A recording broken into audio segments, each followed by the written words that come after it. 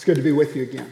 My name is Greg Fondell, and I get an opportunity to be here some of the time. I haven't been here in a while. I've been traveling a lot for the last couple of months, but I know that this is a tremendous congregation, lovely place to worship, and it's a real privilege to be here.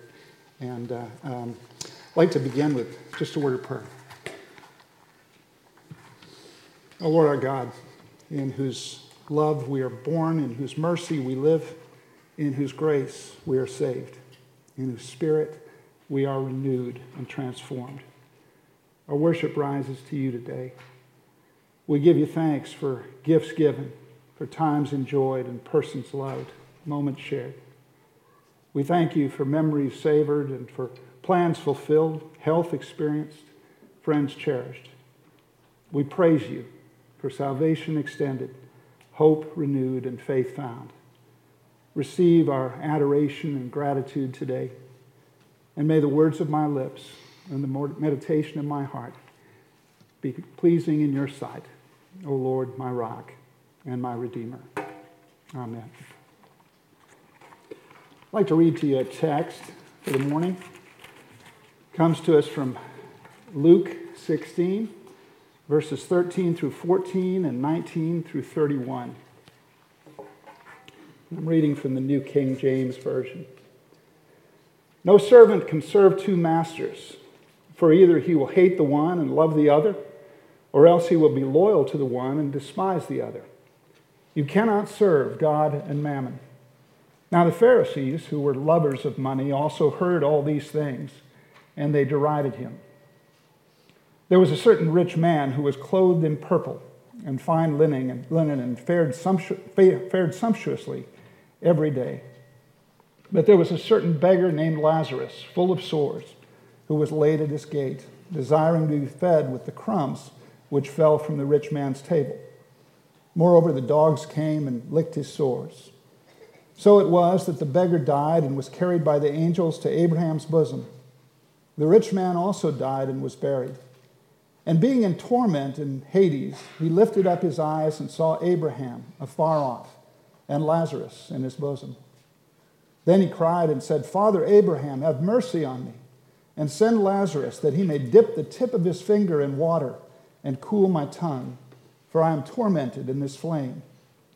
But Abraham said, Son, remember that in your lifetime you received your good things, and likewise Lazarus evil things. But now he is comforted, and you are tormented. And besides all this, between us and you there is a great gulf fixed, so that those who want to pass from here to you cannot, nor can those from there pass on to us. Then he said, I beg you therefore, Father, that you would send him to my father's house, for I have 5 brothers, that he may testify to them, lest they also come to this place of torment. Abraham said to him, They have Moses and the prophets. Let them hear them. And he said, No, Father Abraham, but if one goes to them from the dead, they will repent. But he said to him, If they do not hear Moses and the prophets, neither will they be persuaded through one who rises from the dead. The grass withers and the flower fades, but the word of the Lord will stand forever. Thanks be to God. So one day, Jesus was teaching about finances. And he made this statement, no servant can serve two masters. You're going to have to go one way or the other. No one can try to serve both God and money, because money will try to control you. Luke 16:14 says, the Pharisees who loved money heard all this and were sneering at Jesus. Literally, the phrase is, they turned up their noses at him. Ken Bailey, a great New Testament scholar, says, this is a gesture of disdain that is used in the Middle East to this day. It involves a slight tilt of the head and a raising of the eyebrows to indicate condescension and derision. But Jesus was not so easily intimidated. So he told them a story. Jesus says there was a rich man who dressed himself in purple and fine linen and feasted sumptuously in luxury every day. Now, why is this guy dressed in purple every day. Well, in the ancient world, purple was the most expensive kind of dyed fabric. Only the really wealthy could afford it. The idea is that he wanted to make sure that everybody knew that he had money. So every day he would go to his closet and he would say, think I'll wear purple today. He enjoyed the gratification he got from having people know that he was a very successful guy. Fine linen refers to high-quality Egyptian cotton that was used for undergarments that nobody could see. Jesus is telling us what was really important to this particular man. He feasted sumptuously every day. This tells us that the man did not strictly observe the Sabbath. His servants were never given a day of rest when the holy day rolled around. Maintaining his lifestyle meant more to him than honoring the law of God.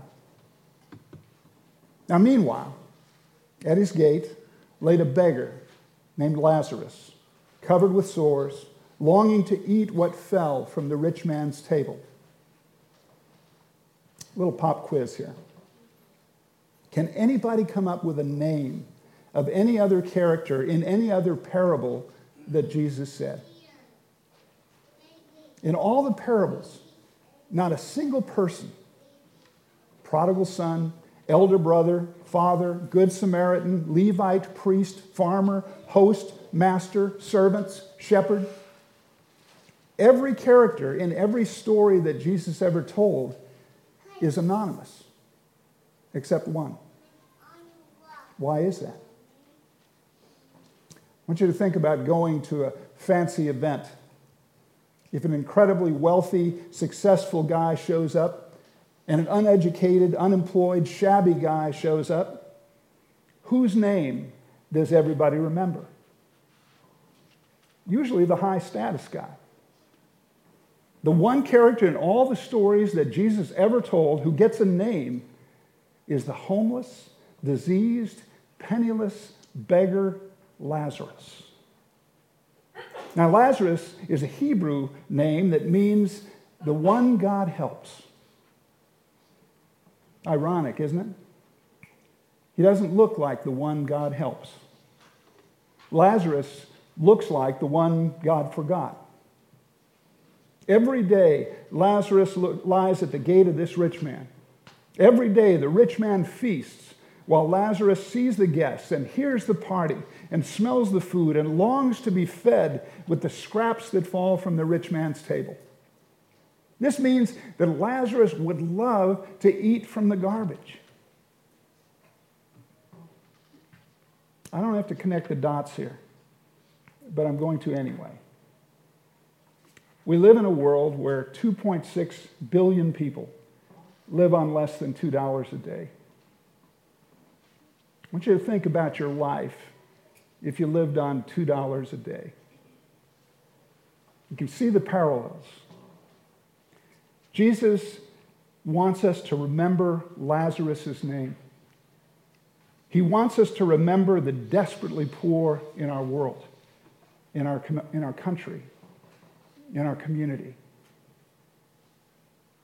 Every day, the rich man would come out of his house and he would walk right past Lazarus and keep right on going.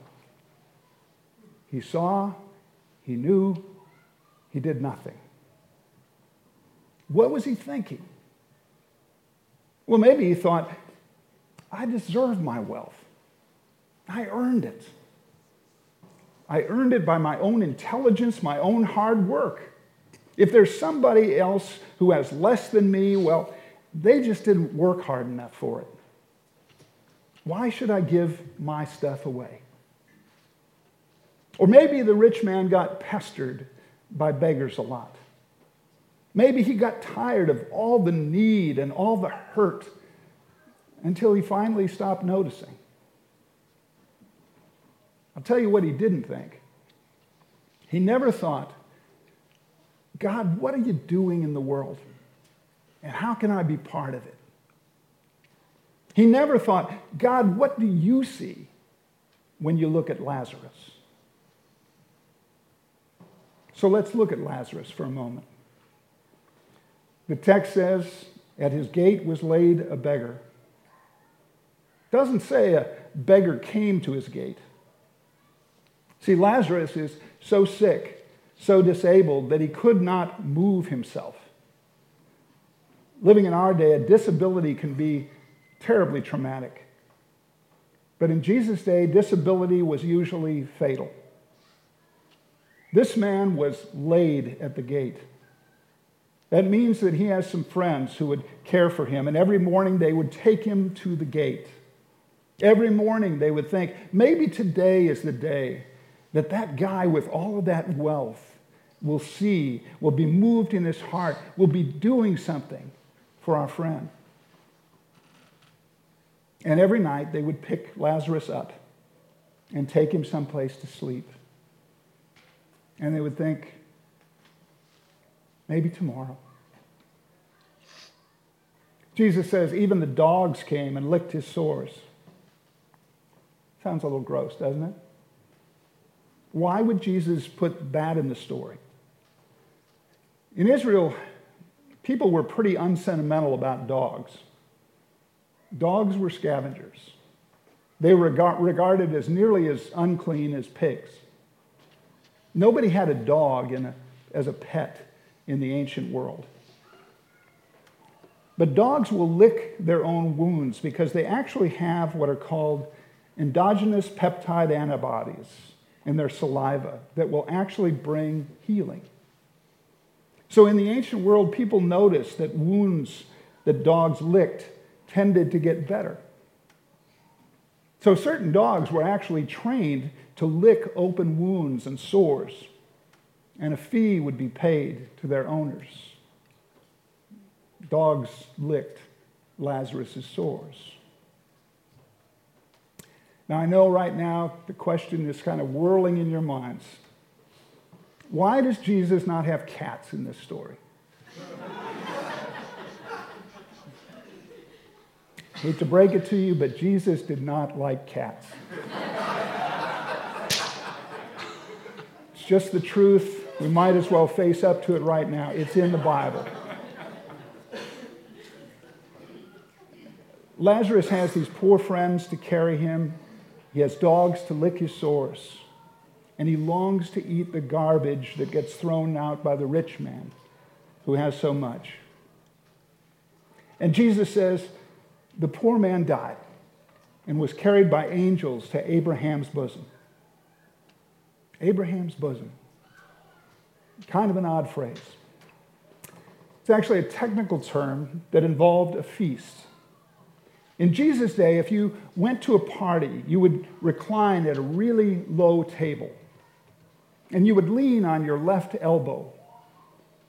And you would eat with your right hand. And there would usually be a guest of honor at that feast. And the person who was being celebrated would be at the right hand of the host. And that means that the guest of honor would be reclining on his left elbow, and his head would be right about at the chest of the host. So one of the images of heaven was that Abraham, the father of Israel, would be the host at the great banquet.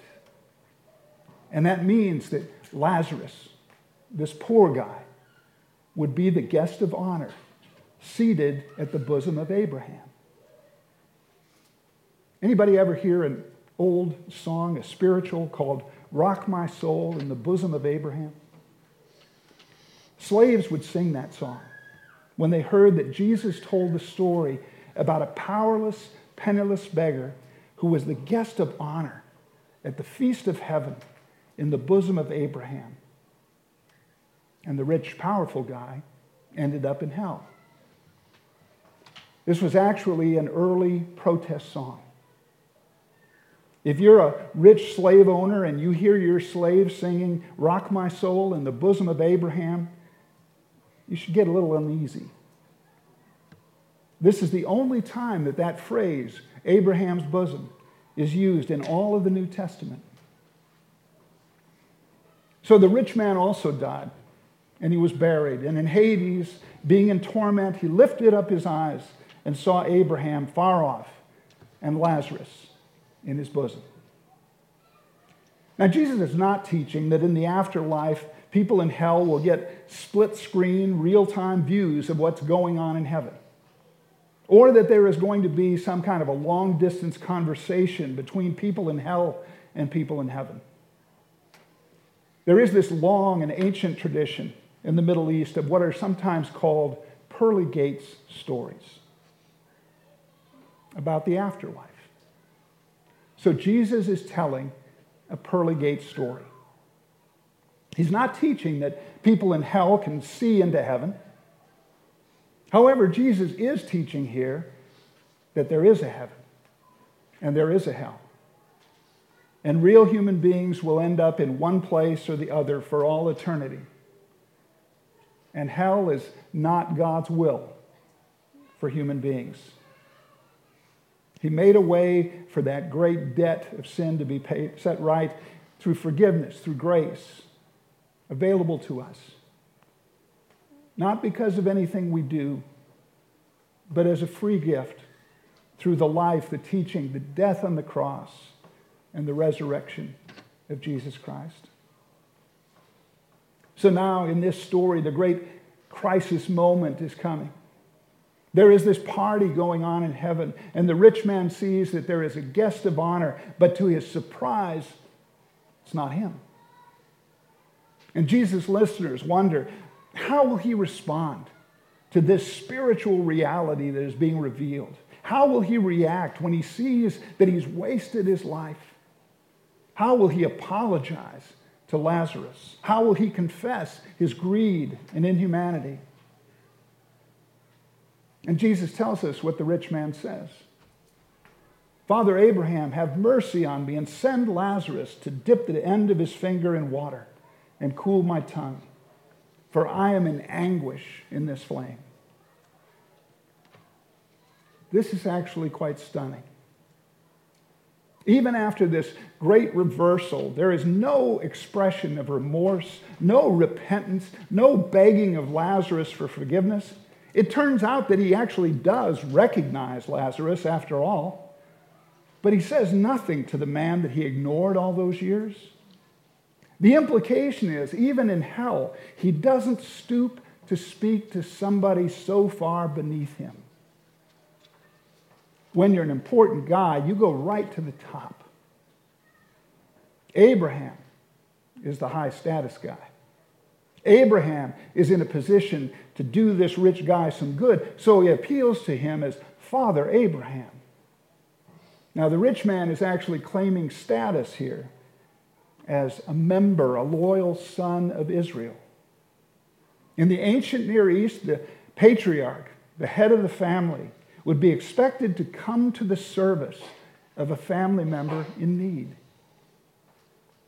So the rich man, he sees himself as entitled to this. Father Abraham, now that Lazarus is on his feet, he might as well be put to some use. I'd like a little service around here. I'm acutely aware of my pain and I don't like it, so send around your man to fetch me some water. When Lazarus was in agony, the rich guy did nothing. Now that he is in pain, he wants Lazarus to come serve him. Doesn't even pretend to be sorry. It's a weird thing about wealth. When it becomes your God, it not only destroys your own humanity, but it destroys your capacity to see the humanity of others. They become an abstraction. Yeah, send him down here. I'd like a little water. You would expect Lazarus to explode. You see my face. You know my name. All those years you did nothing for me. And now you expect me to leave heaven and come to hell to serve you? You must be out of your purple turban mind. I'm going to find the thermostat to that place and turn it up as high as it goes. Lazarus says nothing. Abraham instead responds, Son, remember that in your lifetime you received your good things, while Lazarus received bad things. But now he is comforted here, and you are in agony. Besides, between us and you, a great chasm has been fixed, so that those who want to go from here to you cannot, nor can anyone cross from there to us. Now, Abraham doesn't say, remember in your lifetime, you earned good things. Remember in your lifetime, you deserved good things. Remember in your lifetime, by all of your hard work and diligence and intelligence, well, you were a self-made man. No, Abraham says, you received your good things. Money will try to convince me that I am superior and entitled to what I have. Money will try to make me less desperate for God. Money will try to help me forget that I am a sinner saved by grace that I didn't deserve. Every gift I have, my body, my mind, my soul, my education, my experiences, my relationships, my resources, everything is a gift from God. I didn't earn any of it. So the idea that somehow I have what's coming to me and I can let the rest of the world earn its own way, well, that's just sin. Philip Jenkins may be the premier chronicler of the church's history and its expansion in this century. He says that the single most striking change in our day is that 100 years ago, 80% of all followers of Jesus lived in Europe and the United States and the West. In 1 century, about 70% of all followers of Jesus live in the Southern Hemisphere, South America, Africa, and Southern Asia. Christianity is flourishing wonderfully among the poor and persecuted, while it atrophies among the rich and secure. The rich man does not remember or repent. Instead, he has one more errand for Lazarus. Let him go tell my brothers. If someone rises from the dead and goes to my brothers, they will listen. And Abraham says to him, if they do not listen to Moses and the prophets, they will not be convinced, even if someone rises from the dead. So Jesus is telling this story to the Pharisees who loved money. And they wouldn't listen to Jesus. Jesus gave them so many signs. The most dramatic one was when the brother of Mary and Martha got sick and died, and Jesus raised him from the dead. Anybody remember what that guy's name was? Lazarus. So God would send one more resurrection. When there was a vast chasm between God and me, and it was caused by my sin, there was someone who wanted to go from heaven all the way down to help me. And that someone was Jesus. And he died for my sins, and he died for your sins. And he was raised for our hope and for our eternal life.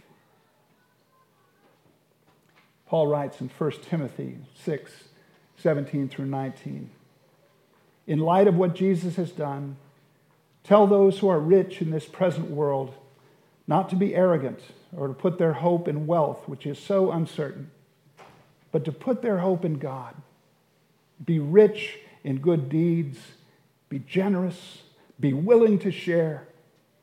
In this way, you will lay up treasures for yourselves as a firm foundation for the coming age, so that you may take hold of the life that is truly life. No one can serve two masters, God and money. Money will tell you that if you hold it tightly, it will give you the life that is truly life. But it can't. And it won't. Only Jesus can give you that. As we take hold of Jesus, money becomes something to share. And then we will find that we don't get less life. We get more. Let it be so. Please pray with me.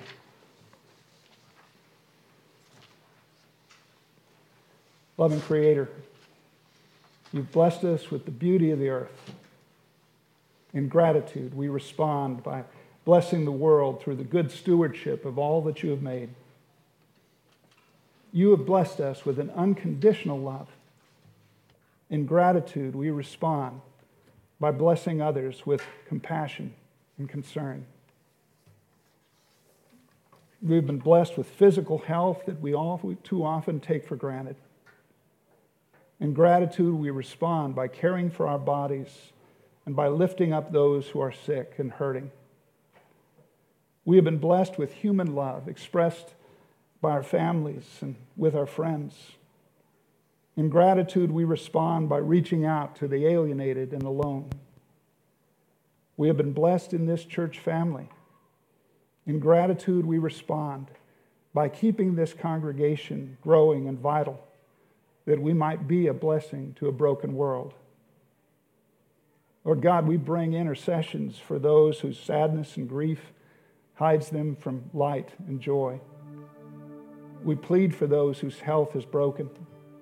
We ask for your protection and provision for servicemen and women stationed in perilous places around the world. We pray too for missionaries who serve diligently to accomplish the Great Commission. Cause us to surround these with our prayer and our support and our solidarity. We raise before you friends and loved ones whose marriages and families have been weighed down by financial and relational and time pressures. Lord, the great responsibility of leading our nation rests heavily upon our leaders' shoulders. Cause them to have courage and integrity in every decision, every consideration. Most of all, may they seek wisdom and assurance in your presence in all that they do. Lord, you're a blessing God. In gratitude, we respond to your call to bless others for the furtherance of your kingdom and the glory of your name. We pray it in Jesus' name. Amen.